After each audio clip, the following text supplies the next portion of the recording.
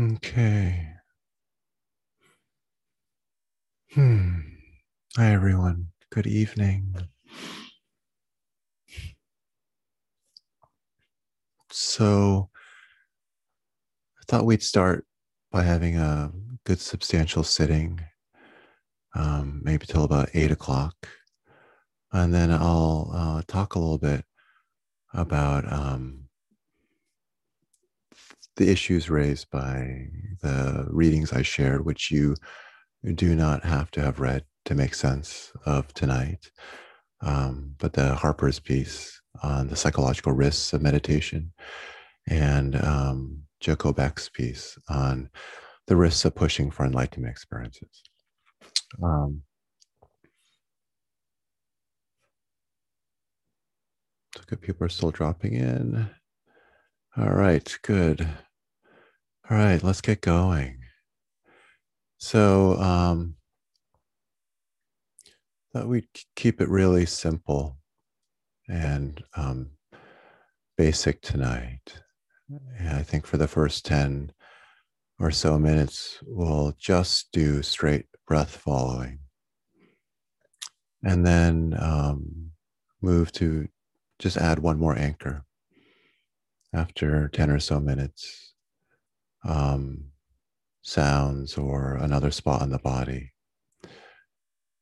So I'll give you those cues when it's time, but just to give you a sense of what this sitting period will be like. So just please get in a comfortable position, one in which the back is erect but not rigid or tight.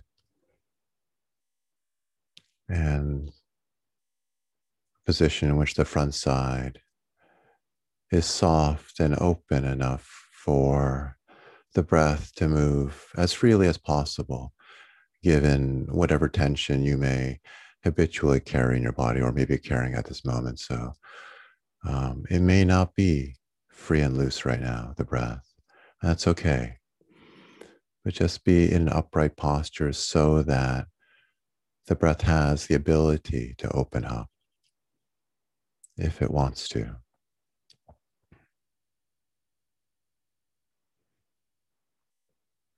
Let's begin by taking a moment to scan the body. Feel in particular the sensations where your body is making contact with something that's supporting your weight, the seat, cushion, whatever it is beneath you. If you're touching the ground, feel the contact your body is making with the ground beneath you.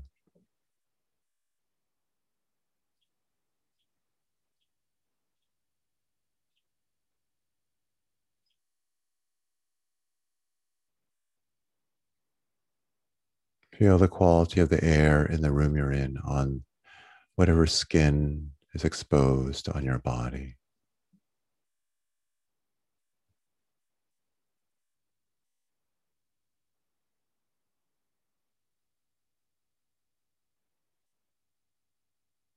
Tune in for a bit to whatever sounds there might be in the space around you as well.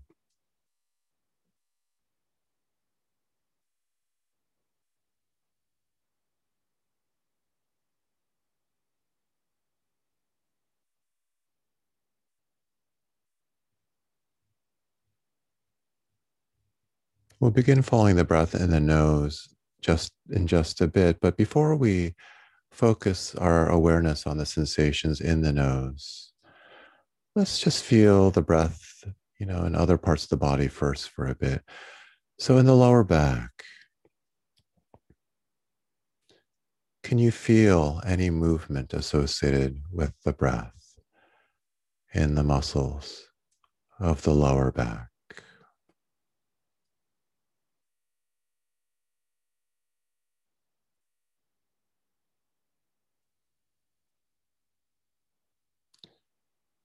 Sometimes we stiffen the muscles in the lower back unnecessarily, which actually constricts the breath a bit.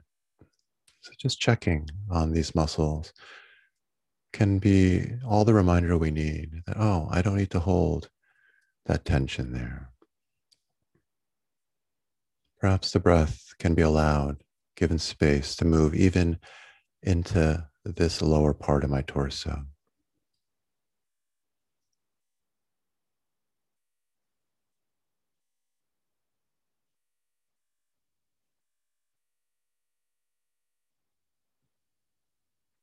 Swinging around to the front side of the body.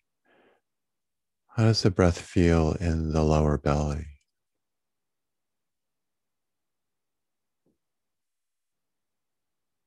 Please don't manipulate the breath. No need to control or alter it. If the breath isn't moving the lower belly much, that's okay. It's not a right way to breathe. Just notice if there's any movement to lower belly, how much, what it feels like.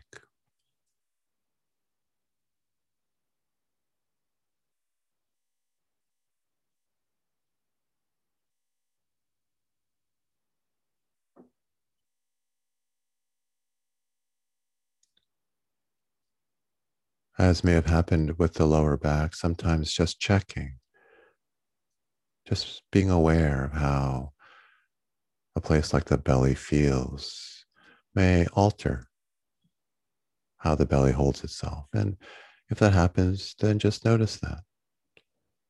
And of course, if not, just notice that too.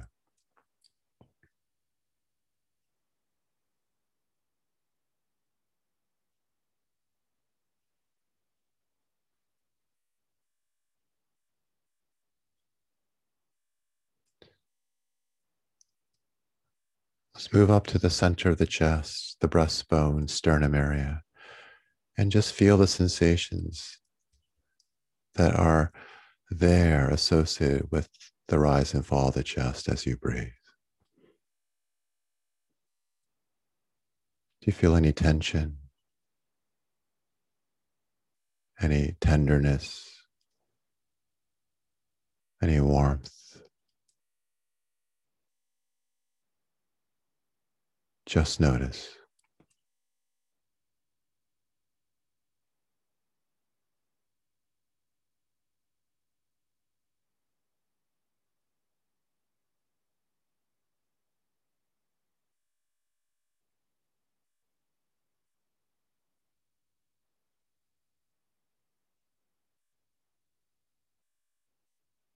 Now let's swing around to the back side and feel the area around the shoulder blades and between the shoulder blades. As air moves in and out of the body, can you feel any movement in this area in the upper back?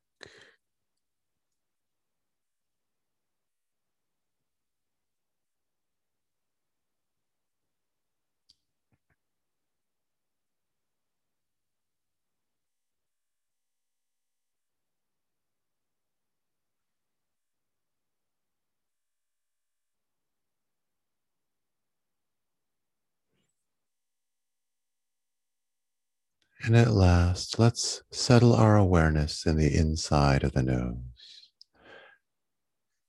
Just park your awareness in the soft tissue and the inside of your nostrils and feel the sensations produced there as you breathe in and out.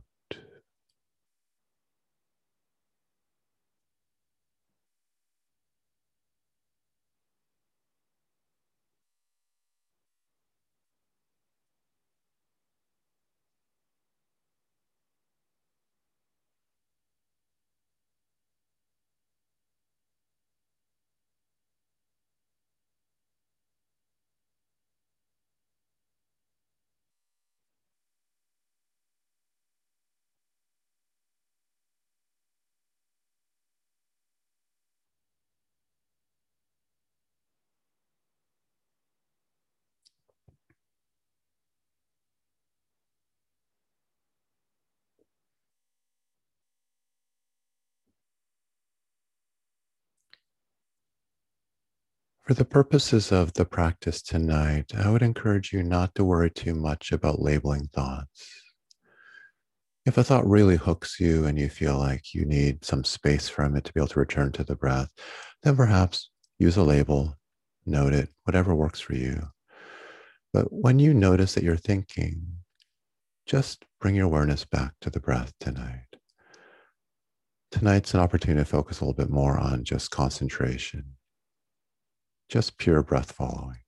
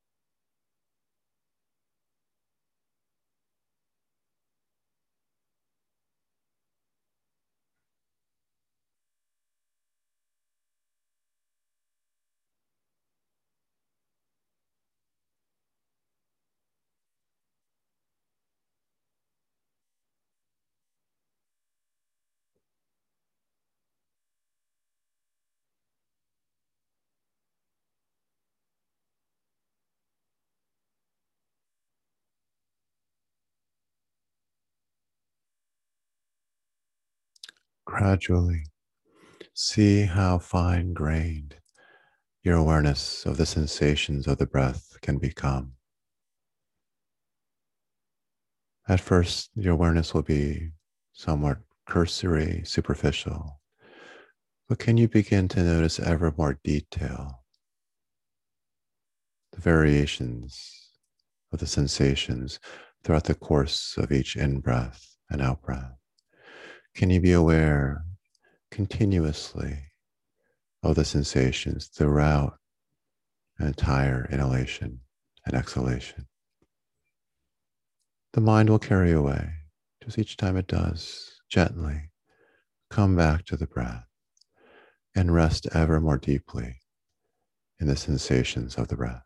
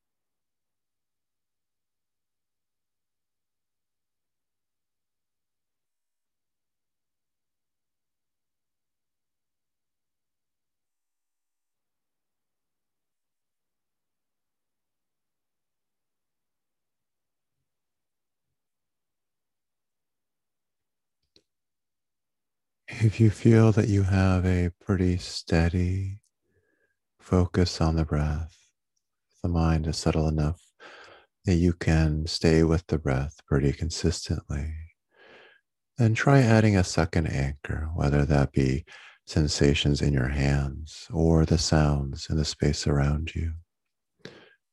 But if the mind is having trouble just staying with the first anchor, the breath, just stick with that for the rest of the practice period. There's no rush.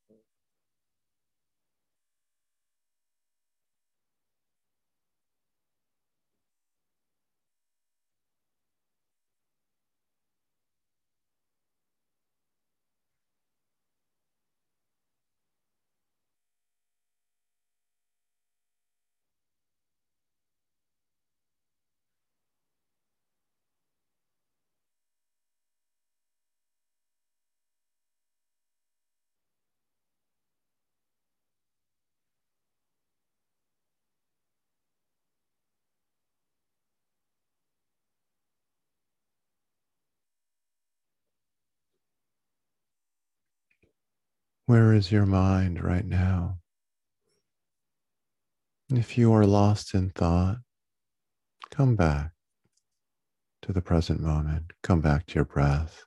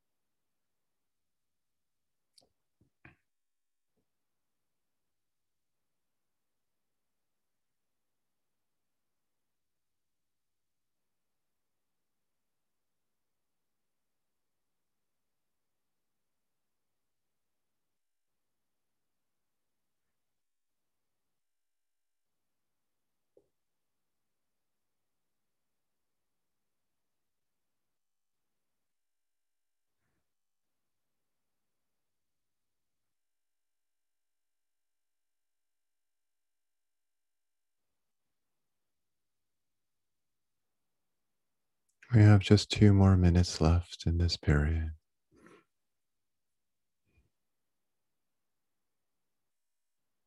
Just stay with the breath. And if you have another anchor, stay with that.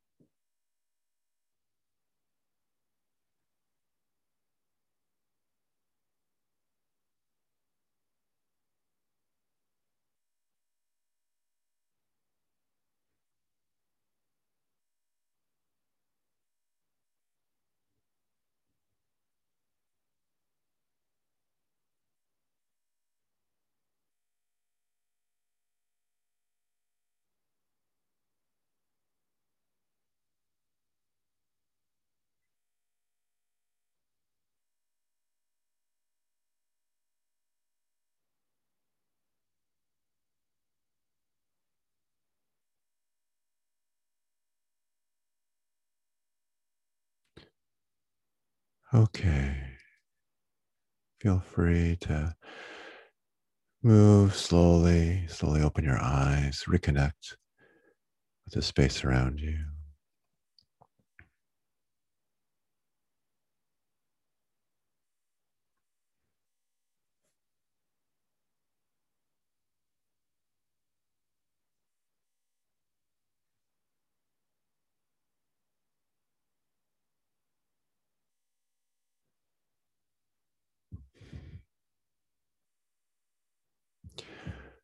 So before I begin speaking, I invite you to just gather your thoughts about the topic for tonight's class. And if you've read either or both of the pieces that I sent out, do you have any questions about those? I'm not going to ask for them now, but I just, before I start speaking, I think it might be good for you to just reflect. And is there something that you would like to ask about, talk about, so that it doesn't get sort of forgotten? Um, and if you haven't read the pieces, it's okay. Just like, is there something that that when you hear about this topic, the psychological risks of meditation practice, that you would like to hear something about? Um,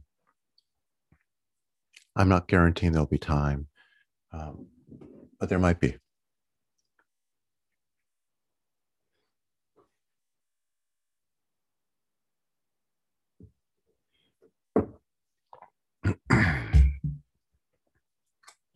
So it's really hard to know exactly how to begin. It's a topic I care a lot about. I've been giving a lot of thought to this. I think especially since I started teaching meditation at Williams, and I think also teaching meditation in this time, 2021. Um, it's really interesting to think about and to feel the differences about how meditation is approached and talked about and marketed now, um, from the time I started practicing. So I moved to a Buddhist temple when I was in 1989. Um, and I had been looking seriously into meditation traditions and practices for the 2 or 3 years prior to that. So, mid 80s is really when I was getting into this. And it was um, already commodified enough. Eastern traditions were already commodified enough that it was very easy to find new age crystal shops, all around. Um, but you still had to buy books, um, and you had to find teachers. Um, and and I think, especially in the United States, I don't know, maybe it's not. We've always spiritual entrepreneurs, let me put it that way, are not new. We have a long and old tradition of people um, promising different kinds of great awakenings, right? Um, so, but I think it is unprecedented how meditation is being sold now. I don't know if any of you guys read the Harper's piece, but I think Headspace has a market capital value of $1 billion. Um, uh, and that's just one of the apps, right? And there are many, many different apps that are on the market. And those just apps.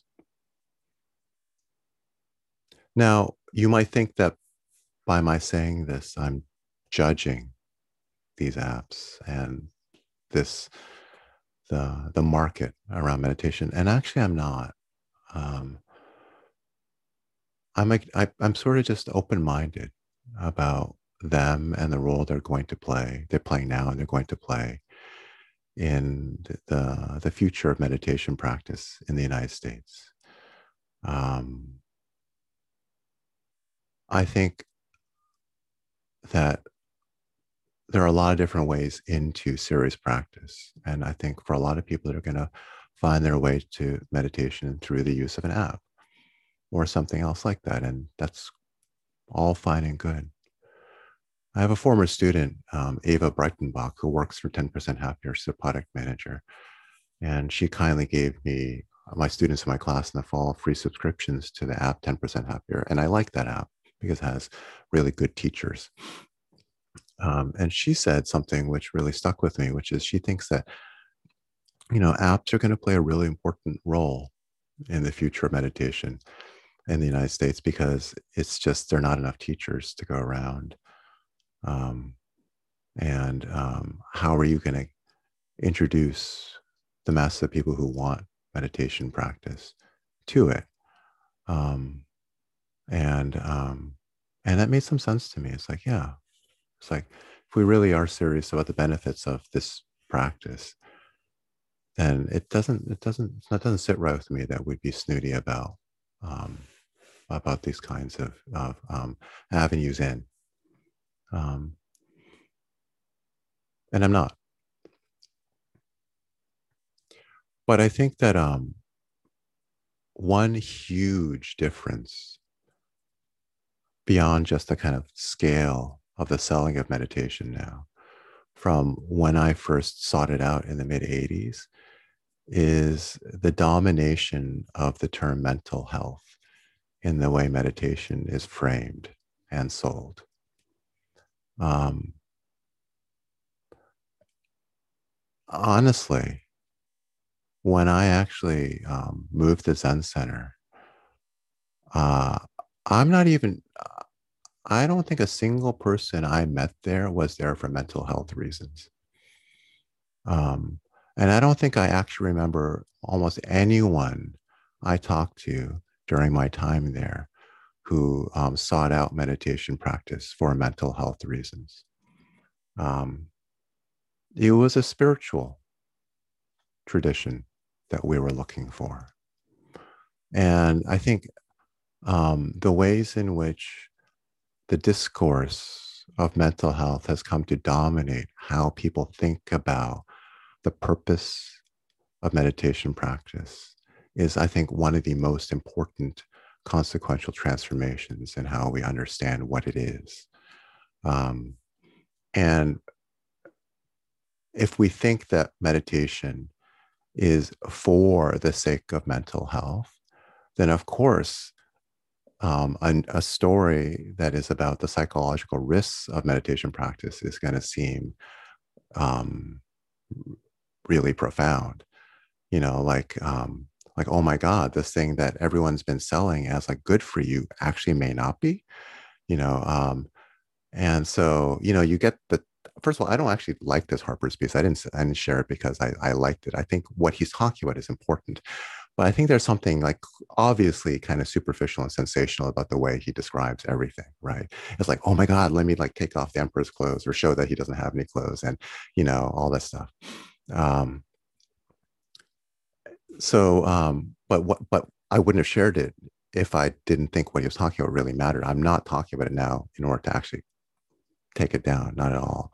But what I'm saying is that the very tone of it, like, by the way, this could be dangerous for you, for him to even assume that that is going to hook a reader, um, and uh, and make people really rethink what meditation is, really says a lot about how people think about it right now, right? And I think he's right. Um, it would be so interesting to see the stats on how many people have checked out that Harper's piece. I have a feeling a lot of people have. Um,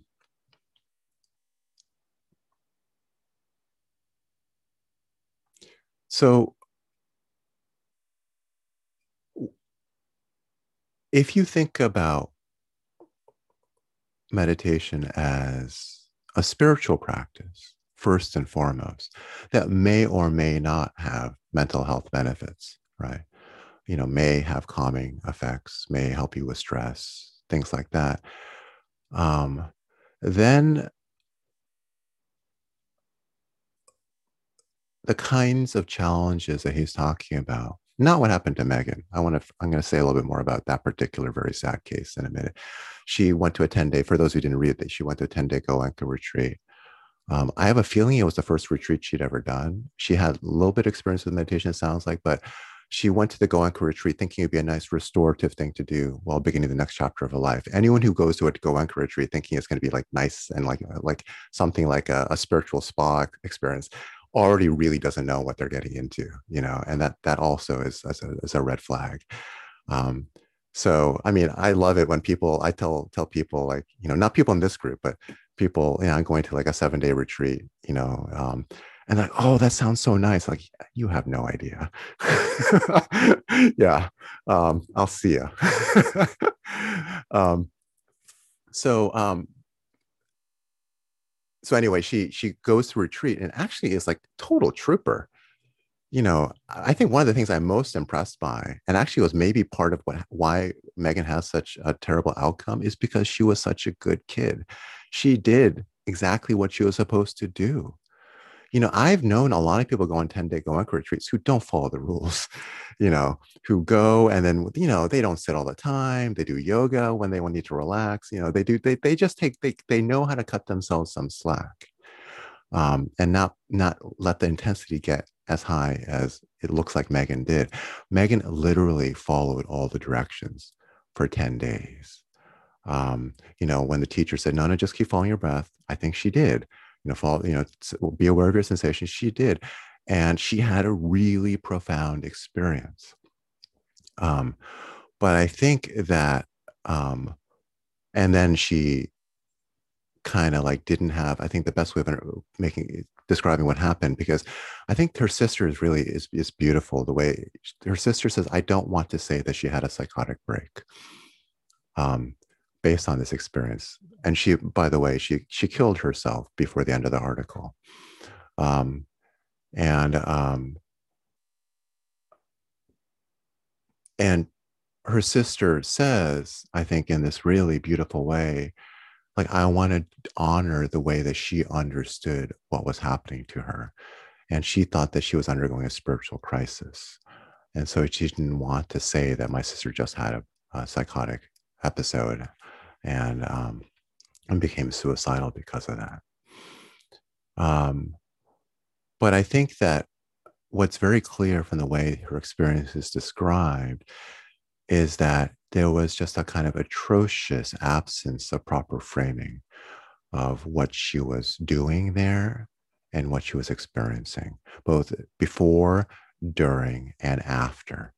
Um, when she was experiencing really difficult episodes during the retreat, the teachers just said, keep following your breath. Um, you know, and and then afterwards didn't stay in contact with her to help her integrate the experience, you know. Um, and I'm just thinking, like, how could they have let that happen? You know. Um, so I think people do have I think people do have psychological breakdowns during retreats. And it's actually one of the reasons why all retreat centers that have any good reputation will screen people before they let them attend. Zen Center San Diego, where I did my sessions, would ask people about their psychological histories and not permit people who were at risk of psychotic breaks or have had episodes like that from doing retreats, because it's a recognized possibility, you know. So, but when you are there, there is a constant attention to how people are doing, and then like almost daily conversation about what your experience is like. And when things get as intense as they did get for Megan, and first of all, Megan shouldn't have been there in the first place. You know, you don't just dump it. You don't jump into a 10-day retreat like that as your first taste, you know, of serious practice. Um, you tell people to take your gas off the pedal, you know, go for a walk, stop sitting, you know, let's just talk for a bit and relax.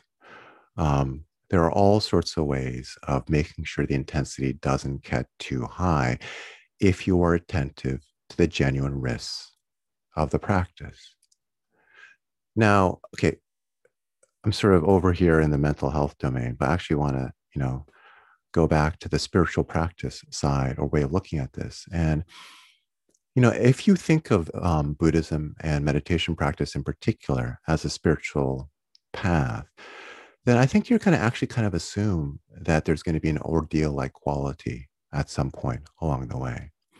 No one embarks on a spiritual quest without thinking that at some point along the way, there's going to be some heavy, dark stuff, you know. Um, you don't, when native peoples do things like vision quests, do they think it's going to be restorative and pleasant? You know, no. You think it's going to bring you to something like the experience of death, you know, and it's going to carry you through with proper guidance into some other kind of, you know, renewed life, rebirth.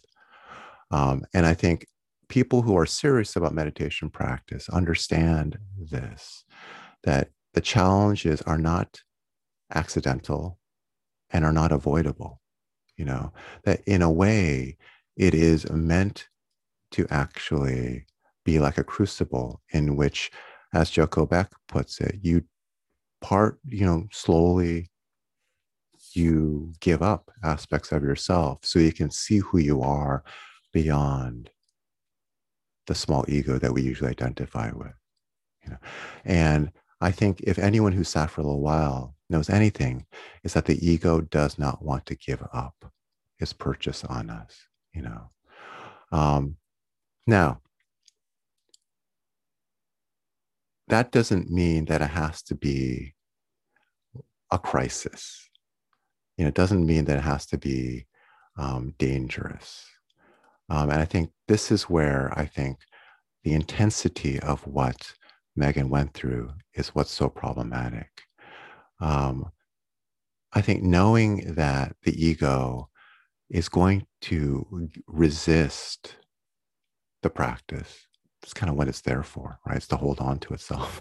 I mean, that's like it's doing its job. There's nothing wrong with that. But knowing that, then I think you take care in how you approach that work. So I want to read just the first few paragraphs of Joko Beck's chapter, which I don't think many people in the group checked out, which makes sense. This isn't a class. I mean, I'm not expecting people to do homework, but I just want to share. And I thought, so it's just a few paragraphs, and it's great. Joko is so good. She's so down to earth. She's so badass. And I love the way she just is so straight about what practice is about. And she came from a tradition where it was super intense, where it was koan training, training like koans with like mu, like what is mu? And people practicing nonstop all night, sitting full lotus for hours at a stretch in order to precipitate these breakthrough experiences and to get a taste of what it's like to be awake for a bit. And she did that, and other friends I've had did that. Um, and she came to realize that there are two big problems with that. One is that kind of rapid breakthrough of the ego structures can actually give you a taste of something wondrous, but actually, like all those problematic ego structures that you kind of blew through just reconstitute themselves once you make it through that experience. So yeah, you get a taste of this like bigger self, like the image uses sky, you get a sense that you're the sky and not just the clouds and all of that, right? And then you just realize, oh, I just start believing I'm just the clouds again. I start doing all my like little egocentric stuff again. And but now maybe even with the bigger ego, because I've had a taste of this cool thing, right? Um, so that's one possibility, which isn't so good. And the other possibility is even worse, which is that actually you blow through the ego too fast and actually something bad happens, like what happened to Megan. For those of you who've had experience with psychedelics, I think there are a lot of instructive parallels here. Um, with, you can have wondrous experiences of ego dissolution or ego death on psychedelics. But the ego reconstitutes itself, afterwards. And then also sometimes you're not ready for what that's going to do to you. And it can produce long-term negative consequences to the stability of the self, where you actually start to have long-term psychological problems because you rushed it. It was too much. So in case that is a framework that is illuminating for some of you, I just want to throw that out there. I think there's a lot of interesting parallels there about the benefits and the risks of pushing for ego dissolution too quickly. But this is the way Joko describes enlightenment and practice, okay, and the risks of practice. So it's a chapter called Pushing for Enlightenment Experiences. I'm going to read a bit, but not too much, so don't worry. I'm not reading the whole chapter. It's just like a little, just a bit though. One of my favorite lines in the Shoyo Roku says, "On the withered tree, a flower blooms." When all human grasping and human need are ended, there is wisdom and compassion. This is the state of a Buddha. Personally, I doubt that there ever was a person who completely realized this state. Or perhaps there have been a few in the history of humankind, but we confuse people who have great power and insight with the reality of a completely enlightened Buddha. So let's look at what that process of becoming a Buddha might be, working backwards. For this fully enlightened and perhaps hypothetical being, there would be no boundaries. There would be nothing in the universe about which such a being could not say without qualification, Namu Daibosa, unite with great enlightened being. You and I cannot say this truly for everything. All we can do is extend our ability to do so. But a Buddha would be one who could say that, who could be united without barrier or boundaries with everything in the universe. Now, before such complete enlightenment, there's a state of a fully integrated person. Of course, for this person, there are still boundaries, limitations. There is some place where that integration fails. Nonetheless, that's what you might call mind-body integration. Wonderful and rare. Most of us are in some of the stages leading up to that, which means we cannot own even our own bodies completely. Any tension in the body means that we cannot own it. We won't say that we are a body, but that we have a body.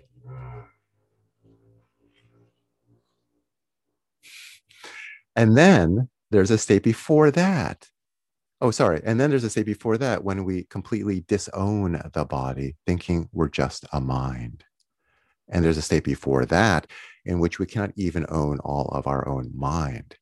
We split some of that off as well. Depending on what our conditioning is right now, we can just see so much. and we can embrace just so much. The last state I mentioned is so constricted, so narrow, that anything introduced beyond it is fearsome. If introduced too soon, it's devastating. And this is where we encounter many of the odd and harmful effects of meditation practice. For this constricted person, the universe looks like a tiny pinpoint of light. Introduce a light as bright as the sun, and that person may go crazy, and sometimes does. So, excuse me. I shared this because I think it helps both. And so basically what Joko is saying in this chapter is, so please slow down, be patient, you know, don't try to blow through everything. Work on slowly, gradually softening those places where we hold, where we're attached. Become gradually more open to yourself, to your own mind, your own body, and those around you. And over time, this process will slowly, organically unfold instead of rushing it, trying to force it with either certain kind of practice, or I would say also with certain kinds of drugs. And then who knows what might happen. Um,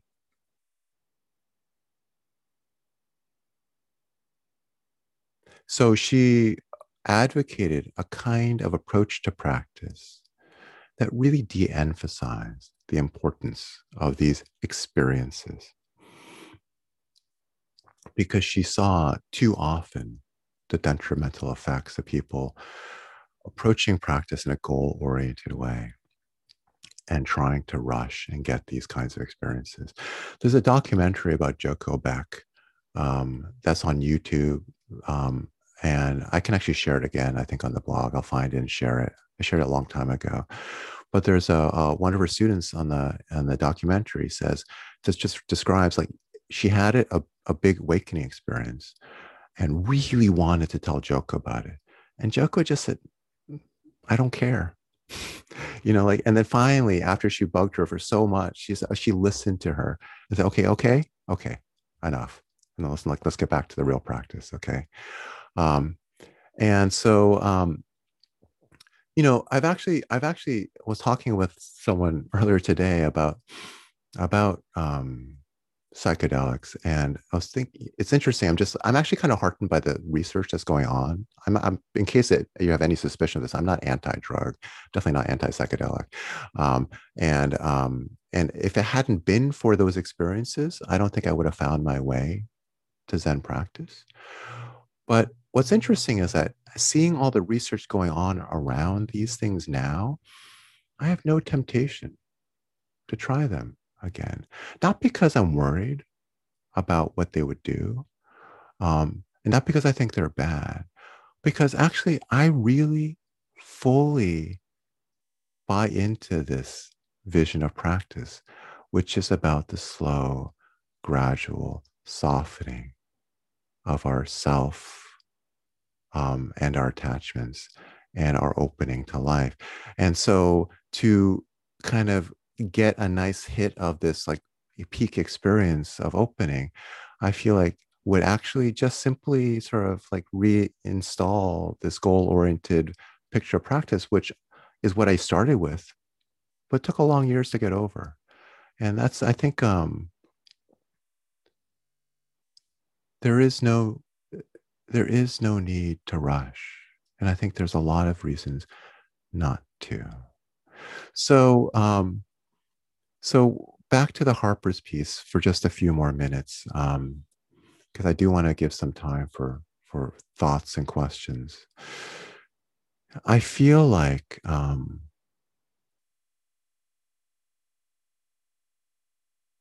one of the things that I think I'm trying to offer in these Tuesday nights, but that people can get through study, through reading, through hearing other people talk about practice, and through your own slow process of undergoing practice and reflecting on it, is a way to frame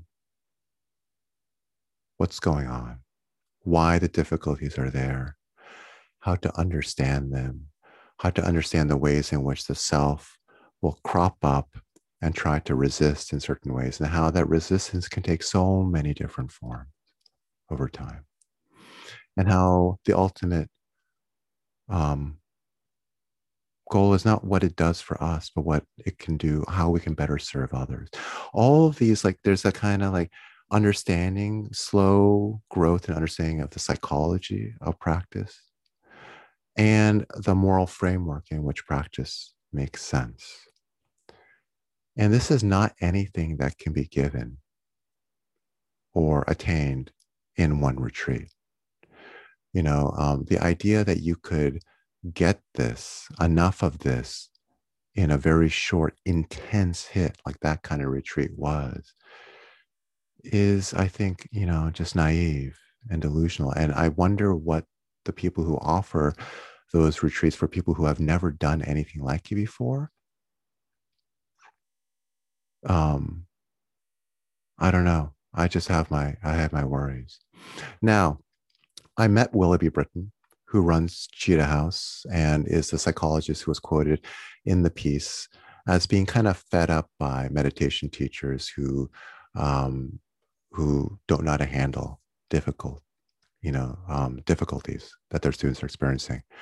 Um, and so I've read some of her work. I chatted with her when she came to Williams to give a talk, and in a lot of the cases that she describes, it's someone who latches on to a particular practice principle. And then it's almost as if the self that's practicing kind of just obsessively focuses on that one thing and tries to make that the center of the practice. Like, for example, the point of practice is to feel equanimity. Well, someone interpret that as feeling no intense emotion, neither too much or too little, right? And so anytime this person felt any emergence of strong emotion, they would use this principle and manipulate their sort of experience to kind of quell the experience, to calm it.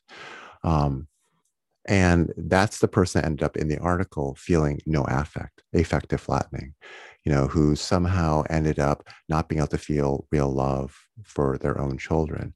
But it's because they had taken this, one idea about meditation practice and kind of latched onto it as the key. And then instead of having a holistic, sense of what practice is about, the complexity of it, just did that. And then what ended up happening is, like, it's almost like the ego used a particular practice idea to manipulate their own psychological experience. And it had a really negative effect on their mental well-being. And there are other examples like this where people will get some kind of superficial guidance and then just take it and run with it and end up in not so good places. So it's one of the reasons why I think it's really important to, um, especially if you feel difficult things coming on, to be in conversation with someone who has had a lot of experience. And then also to keep learning. I think, like I said, a long time ago, I used to kind of wonder, like, why do people go to Dharma talks? Why not just practice? And I think I've come to appreciate that actually people talks and reading are good because it enriches your sense of the complexity of what the practice life is about. Otherwise, it's too easy to think it's just this narrow thing, like just focusing on the breath, just never feeling intense emotion or something like that. There's so many subtleties. And there are also ways in which the practice needs to be altered depending on how it's going for you. I'll stop with one example of a conversation I had with a person who was experiencing a real difficulty with practice, just to hammer this idea of the importance of conversation and continual learning. So this person had done, had practiced at a very traditional Japanese Zen center where they use both koan training and the kind of practice, this breath following, concentration practice, and had experienced some very intense things early on, um, like intense energy, um, like her head was on fire, um, and try to talk to the teachers there, but it was a big center and it was hard to get time. And they said, it's just Makyo. It's just illusion. Just keep practicing. And didn't really help, and for years, I mean, decades, this person continued practicing with this difficulty. And then I had a conversation with her, I don't know, a few years ago now, in which I was able to, start to understand that there were certain misunderstandings about the nature of practice that were informing the way that she was approaching this experience. And there were certain ways in which her awareness was being governed by, you know, attitudes that she had learned very young about how she shouldn't feel too much, shouldn't express too much, shouldn't feel too much pleasure, shouldn't just like there are things that were happening that came out in conversation, slow, gradual conversation. And I don't know how it eventually worked out because I didn't maintain close contact with this person. Reached out to have like a few conversations, but then had been practicing on her own and has continued to do so. So I don't know exactly what happened, but it became clear to me that there were ways in which the negative experience she was having was being fed by certain blind, unconscious assumptions that were driving the way she was practicing, that required conversation to be brought to light. And these are the kinds of conversations that one can have with a meditation teacher that that I think someone like Megan really needed, and didn't have the benefit of, and also just didn't have the broader framework to understand what this path was all about. And so it makes sense that she would start to think about Jesus and God, because you're having these intense experiences and you do the best to make sense of them. So you bring into your experience whatever frameworks are available to you. Um, and so there were just a lot of conversations that I think needed to happen and a lot of intensity that needed to be reduced in that situation. It may not have helped. I mean, it's a very superficial glimpse we have of this particular case. But what I'm saying is the absence of any of those kind of interventions is somewhat shocking when you think about what the setting that retreats like that are inviting. They are inviting people to have incredibly intense experiences, and then kind of leaving them on their own. So, okay, I'm kind of worried. I think I'm not sure how well what I've said holds together. And I think maybe it doesn't, but I'll just stop here because I want to see if there's any questions or things that people want to follow up on, either just with the topic, the text, or perhaps with things I've said. So I'm sorry for the slightly meandering quality of some of what I said, but I'll pause here. There's always other evenings where I can revisit some of the stuff. So if there are questions, please ask. I have a feeling there are.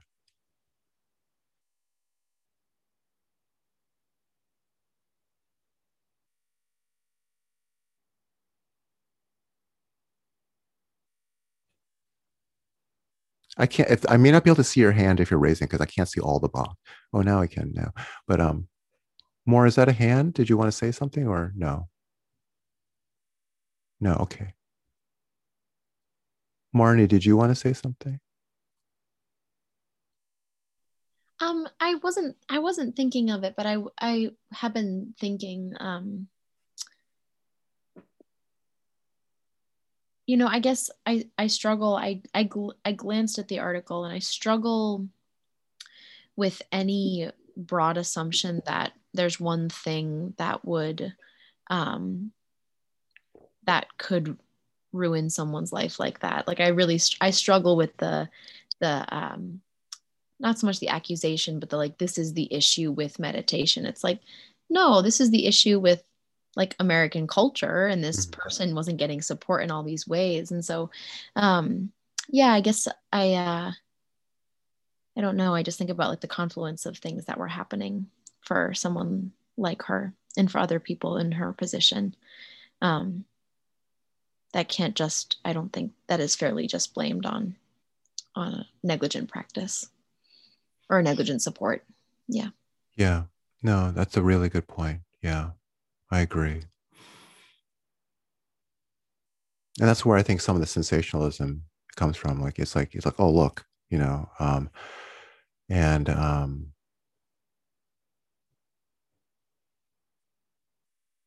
but I do feel like it does point to the importance of um, not just better support, but also richer framing of these of what it is a practice is about. You know, yeah,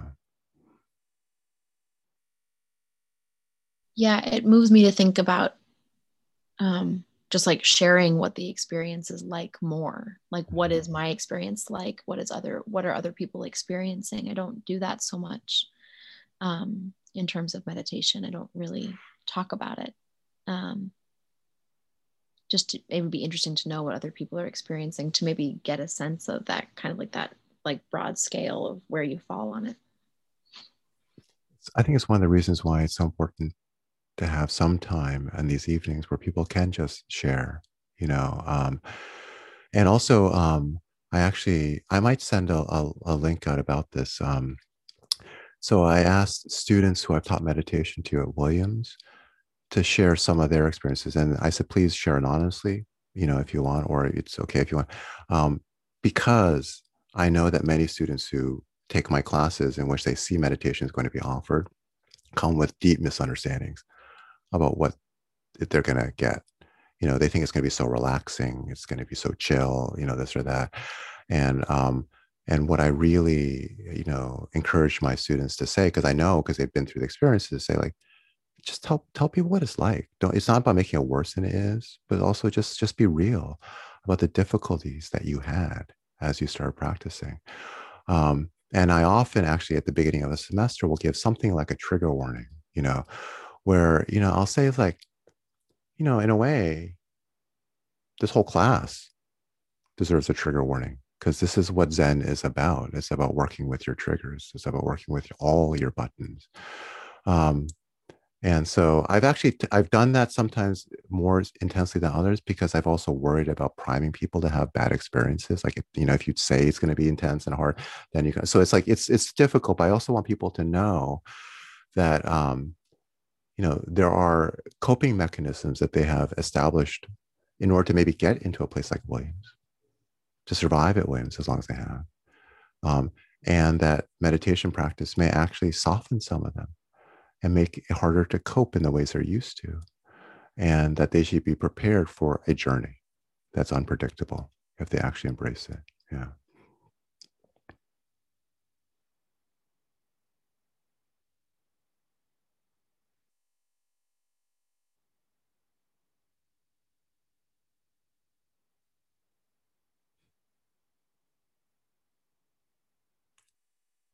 Any other questions or just thoughts on things you want to share? I like that you said something about letting up on the gas when things get really hard. Because I think there is a tendency for people to think they should keep pushing if it's too hard or really stretch for those peak experiences. And I think the way you said that is really helpful. Yeah, and I said it because I believe it. Yeah, totally. It's and you know, like in that, you know, often you get the sense like if it's hard, just keep pushing. You know, push through it. You know, the practice itself will take you through. And in some big picture sense, I don't disagree, but I think it needs to be done sensitively in a case by case basis. And in fact, for some people, pushing hard is precisely their inner script. Like, I'm never going to give up. I never fail. I'm always going to push. So what they think they are doing by practicing harder is actually getting more into their own ego, you know. So it's that's what I mean. But it's like it's very case sensitive. You need to have a very, very good read on where a person is coming from to know whether what they need is a little push a little harder, or actually take your foot off the gas. I think if you don't know, taking the foot off the gas is the safest general advice. Yeah.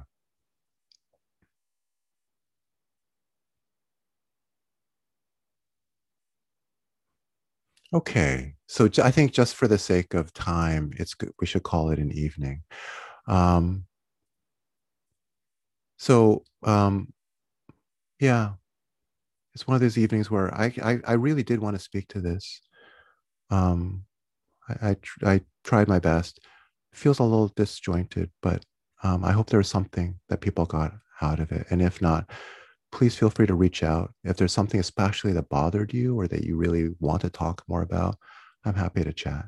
Um, Otherwise, could we sit for half a minute and then say goodnight? Excellent. Thank you.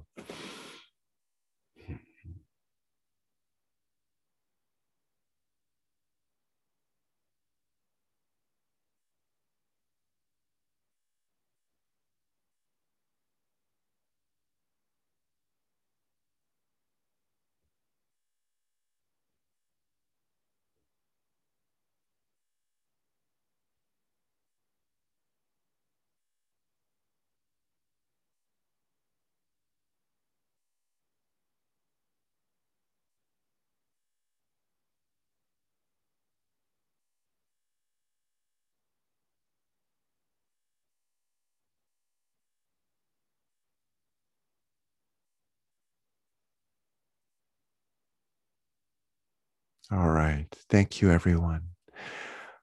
Good to see you. Good night. Thank you, Bernie. Thank you.